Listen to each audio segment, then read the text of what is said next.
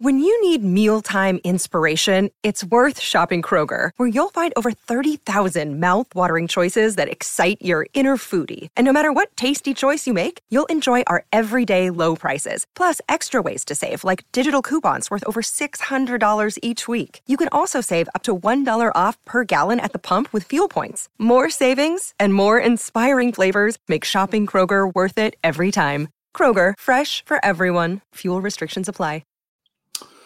Hello, everybody. It is Wednesday in Pittsburgh, Pennsylvania. My name is Adam Bittner, Assistant Sports Editor for Multimedia at the Pittsburgh Post-Gazette, joined for my weekly chat with Seth Engel of the Daily Collegian and the Post-Gazette about Penn State football, all things Penn State football, maybe a little bit of hoop. Another somewhat busy week of news, Seth. The big story being the hiring of Tom Allen as defensive coordinator, the former Indiana coach. Penn State fans should be fairly familiar with his work. The man who presided over that infamous 2020 upset in Bloomington has put together some pretty solid units. You and I did a podcast last week running down the candidates and saying who makes the most sense. I think Tom Allen was the number one guy on your list. So now that the move is all but official, what's your reaction to James Franklin's hiring here? Yeah, so the Board of Trustees Subcommittee on Compensation just met a few minutes ago. So they, approved his contract without saying his name. So there should be official word, any moment now from Penn State that Tom Allen will be the next defensive coordinator of Penn State, which is, as we talked about last week, one of the most, I think, attractive assistant coaching jobs in the country. This is a job that, the past two guys have gone on to be head coaches at the level. And Tom Allen now is maybe a guy who's had his career as a head coach. He's a little older than Pry and Diaz when they brought them in. And maybe this is a guy, if it works out, maybe he sticks around long term. But I think it's a good hire. You check off that box of a guy with head coaching experience. But, there are some questions about, his system and competency as a pure defensive coordinator. Yeah, I wanted to ask about that a little bit. Do you think the familiarity with, as being a former coach in the division, preparing every year to face a Manny Diaz defense, do you think that there's things to be learned from that he can glean and kind of keep that train moving a little bit and build on the things that Manny Diaz, the foundation he had kind of built, rather than start, from scratch? Or as a former head coach, is he going to want to come in here and do it his way? Yeah, well, Tom Allen's he's got his his Leo kind of persona thing, which is really, I think, ties into Penn State's ideology of loving each other, and I feel like that aspect is going to be able to transition pretty nicely. And the fact that he's a head coach, it's a different demeanor that you're going to get from a guy who's maybe been an assistant for his whole life. Rather than a guy who's, he's seen what it's like, not just as any head coach, but one at the Big Ten level, or in Manny Diaz's case at the ACC at the ACC level. I think it'll be an easy transition. They run a similar defense. They run the 4-3. They don't have to change anything up. He's a guy that I think will be able to come in and, maybe re-recruit the team in a way. I don't think people are really still thinking about entering the portal after Diaz left, but, to kind of bring them back and say, okay, like I'm going to, bring the same type of energy that the last guy had. And I think that's good. You mentioned that there are some questions. What are some of the questions you have about, his ability to replicate what Manny Diaz did? Because I think it's kind of essential. It's Penn State's identity isn't, top 30 defense, top 20 defense. It's top 10, sometimes top 5 defense. And that's a high expectation for any defensive coordinator that's coming in. Penn State's had good luck. So what are, some of the possible downsides here in your eyes? Yeah, well, James Franklin said on Friday that he wanted to bring someone in that, he was confident would be able to come in with the number one defense in the country and not be overwhelmed by that. And I don't think Tom Allen will be overwhelmed, but never in his life has he had a defense even remotely in the same category. Like with Andy Kotelnicki, you kind of look at the stats and what he was able to do with Kansas, and they were, in the upper echelon and in a ton of categories. Doing so at a program with limited resources. Um, with Tom Allen, this is a guy who has experience leading a defense. He was defensive coordinator at Indiana in 2016, and then took control of the defense while being head coach in 2017, 2018. Took a break for a couple of years and then came back for the past 3 seasons. But that defense has really, sunk the past 3 years. Statistically, one of the worst in the country this past season, and Indiana, last in the Big Ten this year as well.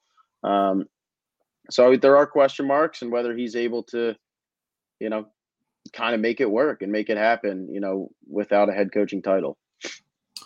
Seth, do you have any fear that, Penn State has 2 coordinator openings this year, ends up going out and hiring 2 guys from outside of the program, passing over, I think promising, assistant coaches, position coaches, and Anthony Poindexter and Jawan Sider, I think are the 2 that I look at as, guys that could maybe be coordinators elsewhere, maybe think that they've earned their shot here in Happy Valley. Do you worry at all about Penn State getting a reputation as kind of a dead end if you are one of those promising position coaches who recruits well, turns out solid NFL caliber players every year, or do you think that this just goes with the territory of being Penn State when you can pick a lot of different guys and you can get the top coaching talent in the country to come here, that this is just somewhat the nature of the beast? Yeah, Jawan Sider was asked about that, a couple days ago, and he's talked about it before too, where, the head coaching hopes are always there. Like, that's where you want to go when you're a longtime assistant. But, at the same time, like, you're not always going to want to jump ship, because maybe the best job for you that's going to lead you to where you want to go is with Penn State, and just kind of wait it out. And, Poindexter has had head coaching opportunities before. We saw there was some interest, with Virginia a couple years ago, and maybe even James Madison this past year. But, when it comes down to it, that's kind of just the way it goes. The coaching carousel is always gonna go. I think, there's 2 edges to the sword where, yeah, it sucks that, coaches could leave and get a new job. But at the same time, it looks good for Penn State when assistant coaches are consistently getting head coaching jobs. Like, that makes it way easier to bring in a new guy when they know that, more likely than not, they're going to have a job at the end of it. Seth, I want to talk a little bit about the offensive side of the ball as well. I know you did a story on Andy Kotelnicki, the new offensive coordinator, some guys who played with him. What did you learn from doing that story, first of all, and then we can get into some of the comments he made during his introduction at Penn State? Yeah, that was interesting.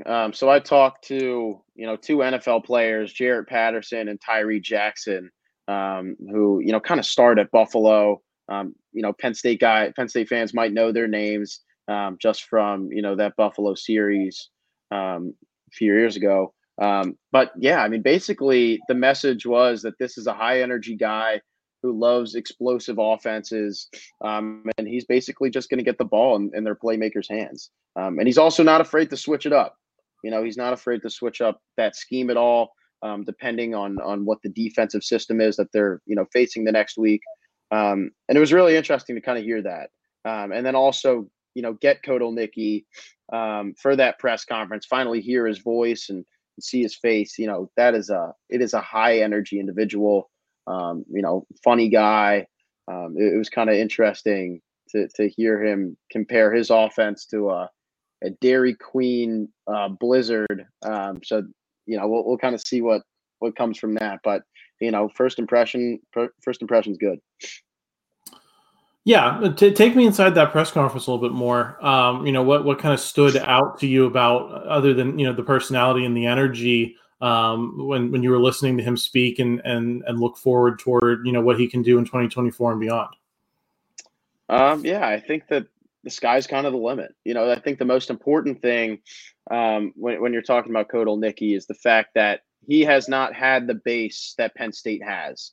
He's never had the talent that Penn State has. He's been at Buffalo, he's been at Wisconsin Whitewater, and he's been at Kansas. and he's made it work everywhere he's been. Now that he's able to work with these, 5-star recruits, like he has a 5-star quarterback and running back right now, these highly touted players, it's kind of scary maybe what he's able to do in that system with those pieces. So that's something I'm really looking for is, now that, he knows that the system works, how is it going to work now that he actually has, some of the best players in the country? Yeah, I think that's going to be interesting to watch. And I think it's also going to be interesting to watch him deal with the receiver situation because I think that's the most pressing need. I think that's a place that Mike Yurcich ultimately, for lack of a better term, failed. I mean, his receiver room is worse than when he found it. And, I'll be interested to see how Andy Kotelnicki can address that situation. We're going to talk a little bit more about the receivers here in a minute when we get into the recruiting bit of the conversation. First, though, Seth, I wanted to ask you about Olu Fashanu. I know you guys got a chance to talk to him.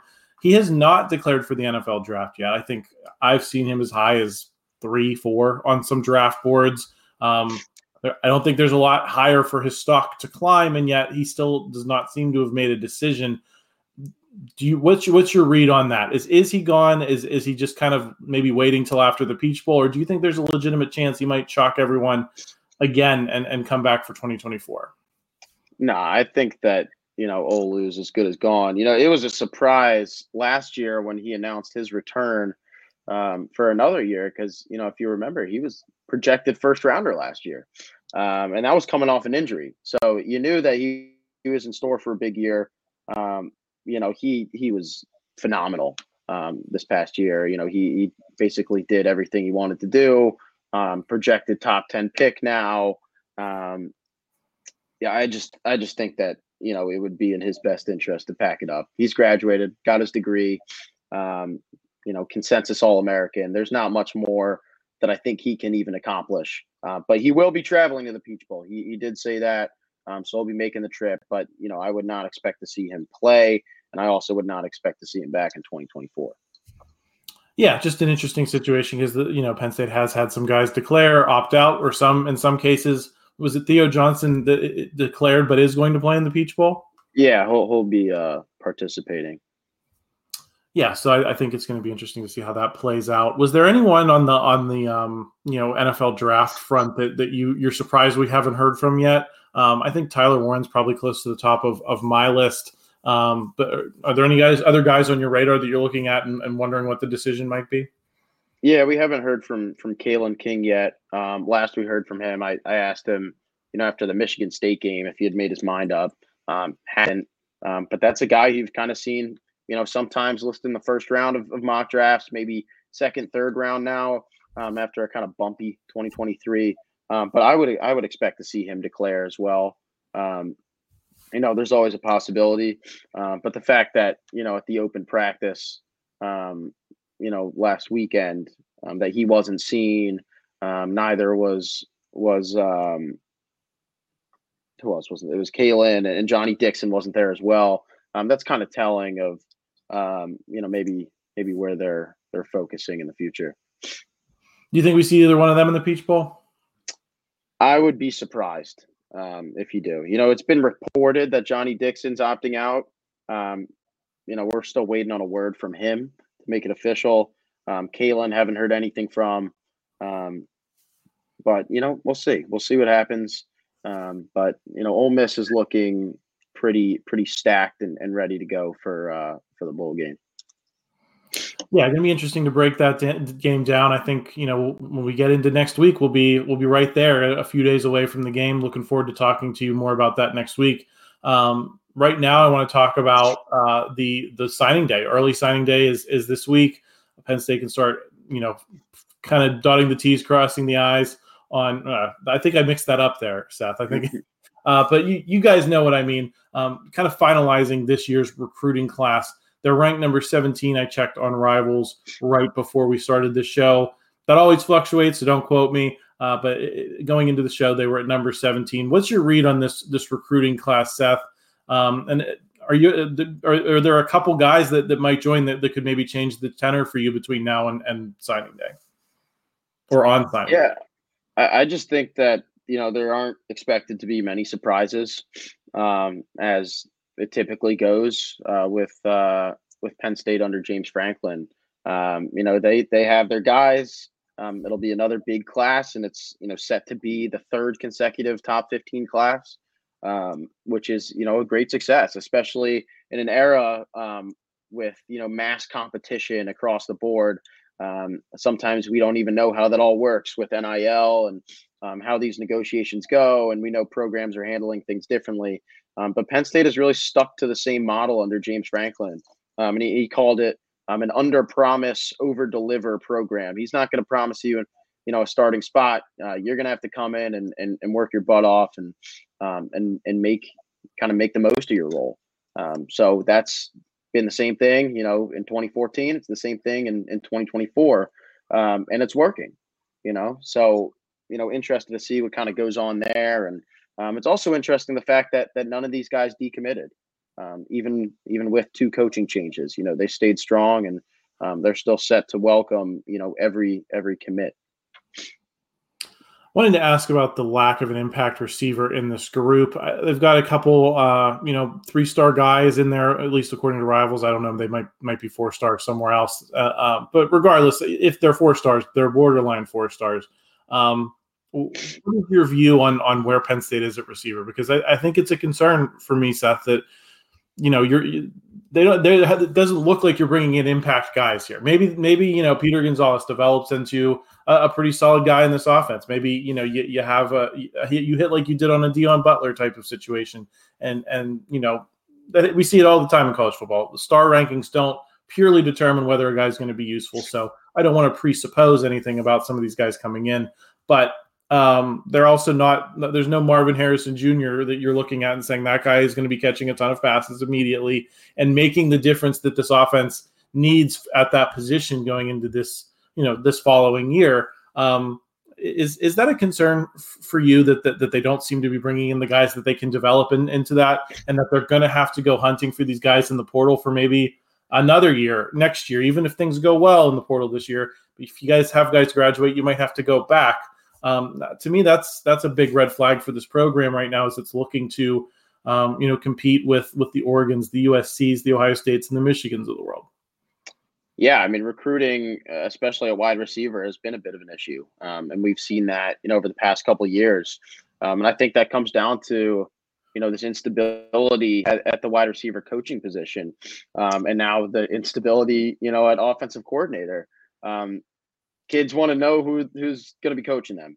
You know what I mean? And last year, it was a little late, bringing in Higgins in the offseason, bit of a surprise. And, Penn State really wasn't able to capitalize on any of these 4-star receivers.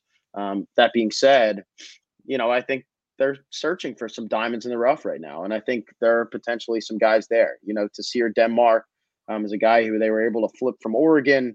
He has a number of skills, and he stood out to James and the staff. And Peter Gonzalez from Pittsburgh backyard, from Central Catholic, big receiver, big, lengthy, athletic, quick. I spoke to him yesterday, and he's an extraordinary young man. I think he has some traits that could potentially capitalize very early, because he's not built like your typical freshman wide receiver. And then Josiah Brown is the third receiver there to kind of round up the group. He has skills and traits as well. I think it's just a matter of them coming in and, as it was repeated all year, separating yourself from the pack. That's what they've lacked, and I think that's what they have to prove early on. Do you think we see any of them this coming season, Seth? Or do you think they can get on the field? Just given that Penn State did not seem to have a ton of guys that have really staked to those jobs down for next year. Yeah, I mean, it's hard to say because it's so early. But having watched film, I mean, there's always a chance. And we'll kind of see what happens with the transfer portal too. Like you said, to be able to bring in a couple playmakers. James Franklin's likely hoping that those playmakers maybe provide a little more than what Dante Cephas and Malik McLean did this past year. But that is somewhere where you have to look, and it will increase that competitiveness. But the freshmen are going to try to bring their own as well, and also boost the competitiveness on the field. Beth, last football question I want to ask. Were you surprised Kyle McCord went to Syracuse, that was his choice to leave Ohio State for that program? I can't think of a lot of, allegories for him in modern college football, kind of going from having the starting job at a top 5 program to saying, I'm going to go to Syracuse. What would you think of that move and how it settled out, and the rumors that, maybe he might be going to Nebraska, not coming true? Yeah, I mean, I think Syracuse is on to something.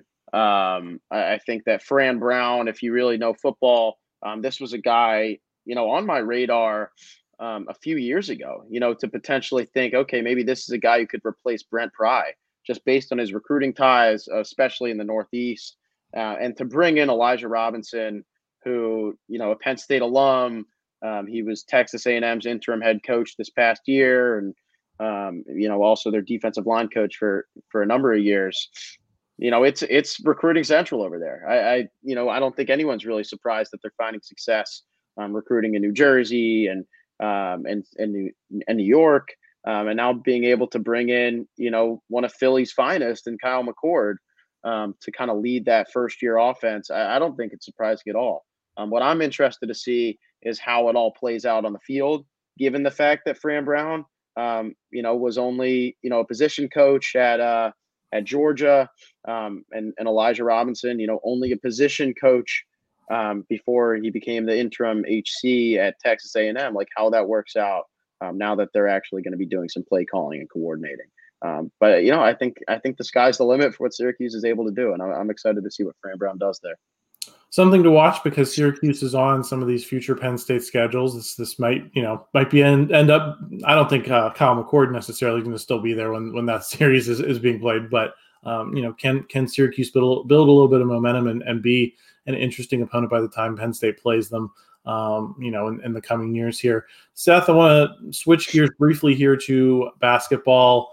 Penn State falls at Georgia Tech at Madison Square Garden over the weekend on a phantom foul call. Nevertheless, that game was played in the 80s. I still have a lot of questions about this team defensively. I think they showed a little life in the last week, the way they played Georgia Tech and beating Ohio State, but there still seem to be some pretty deep flaws here to be in position to kind of get hosed like that, like they did. Yeah, that was pretty brutal. This has been a relatively rocky first year under Mike Rhodes. You had the 5 straight losses, and then to be able to beat Ohio State late, I think that was big for momentum. And they came into MSG, against another high major program, and stormed back. They stuck around for a while there, and should have won. It was a disappointing finish to kind of see a game dictated more or less by. That was not. I mean, it just wasn't a foul. He didn't touch him. Like it was, and it looked like the ref, wasn't really looking at the play either. Which is, it's disappointing for them and for any team to really have to go through that, especially one that's really trying to figure it out and make something out of nothing. So that was kind of my takeaway from that. What do you think the identity is that you're starting to see from this program and how it wants to win? Maybe it's not quite there in terms of how it can win, but what do you think Mike Rhodes wants to do with this team, and especially as we look toward conference play beginning in earnest here? Yeah, I mean, I think it's hard to say. It's hard to say exactly what you want from a first-year group. I think he just wants them to stick together and learn how to play together. That's really all you can hope for in your first year. I think it would be foolish to kind of think that they were going to find immediate success with, 10 new guys on the roster and a new coaching staff. But, as you get into the later months, as you get into January and February, whether these guys are able to actually come together and do some good in the Big Ten and in conference play, that'll be big. That's what I think Micah Shrewsbury's 2021 team was able to do late in the year. Had some success in the Big Ten tournament, and came close to Purdue at one point as well. For that to kind of happen late in the year, I think that was big moving forward to 2022, and ultimately to make the NCAA tournament. Yeah, I think that's a big ask this year. I think you want to see, what I think you don't want to see is them kind of careening out of control, right? And having like a 3-win Big Ten campaign. If you can win 6, 7, maybe 8 games, and with the expanded conference schedule, you get a lot more opportunities to do that than maybe you did 5-10 years ago. I think that could be a solid foundation to build on.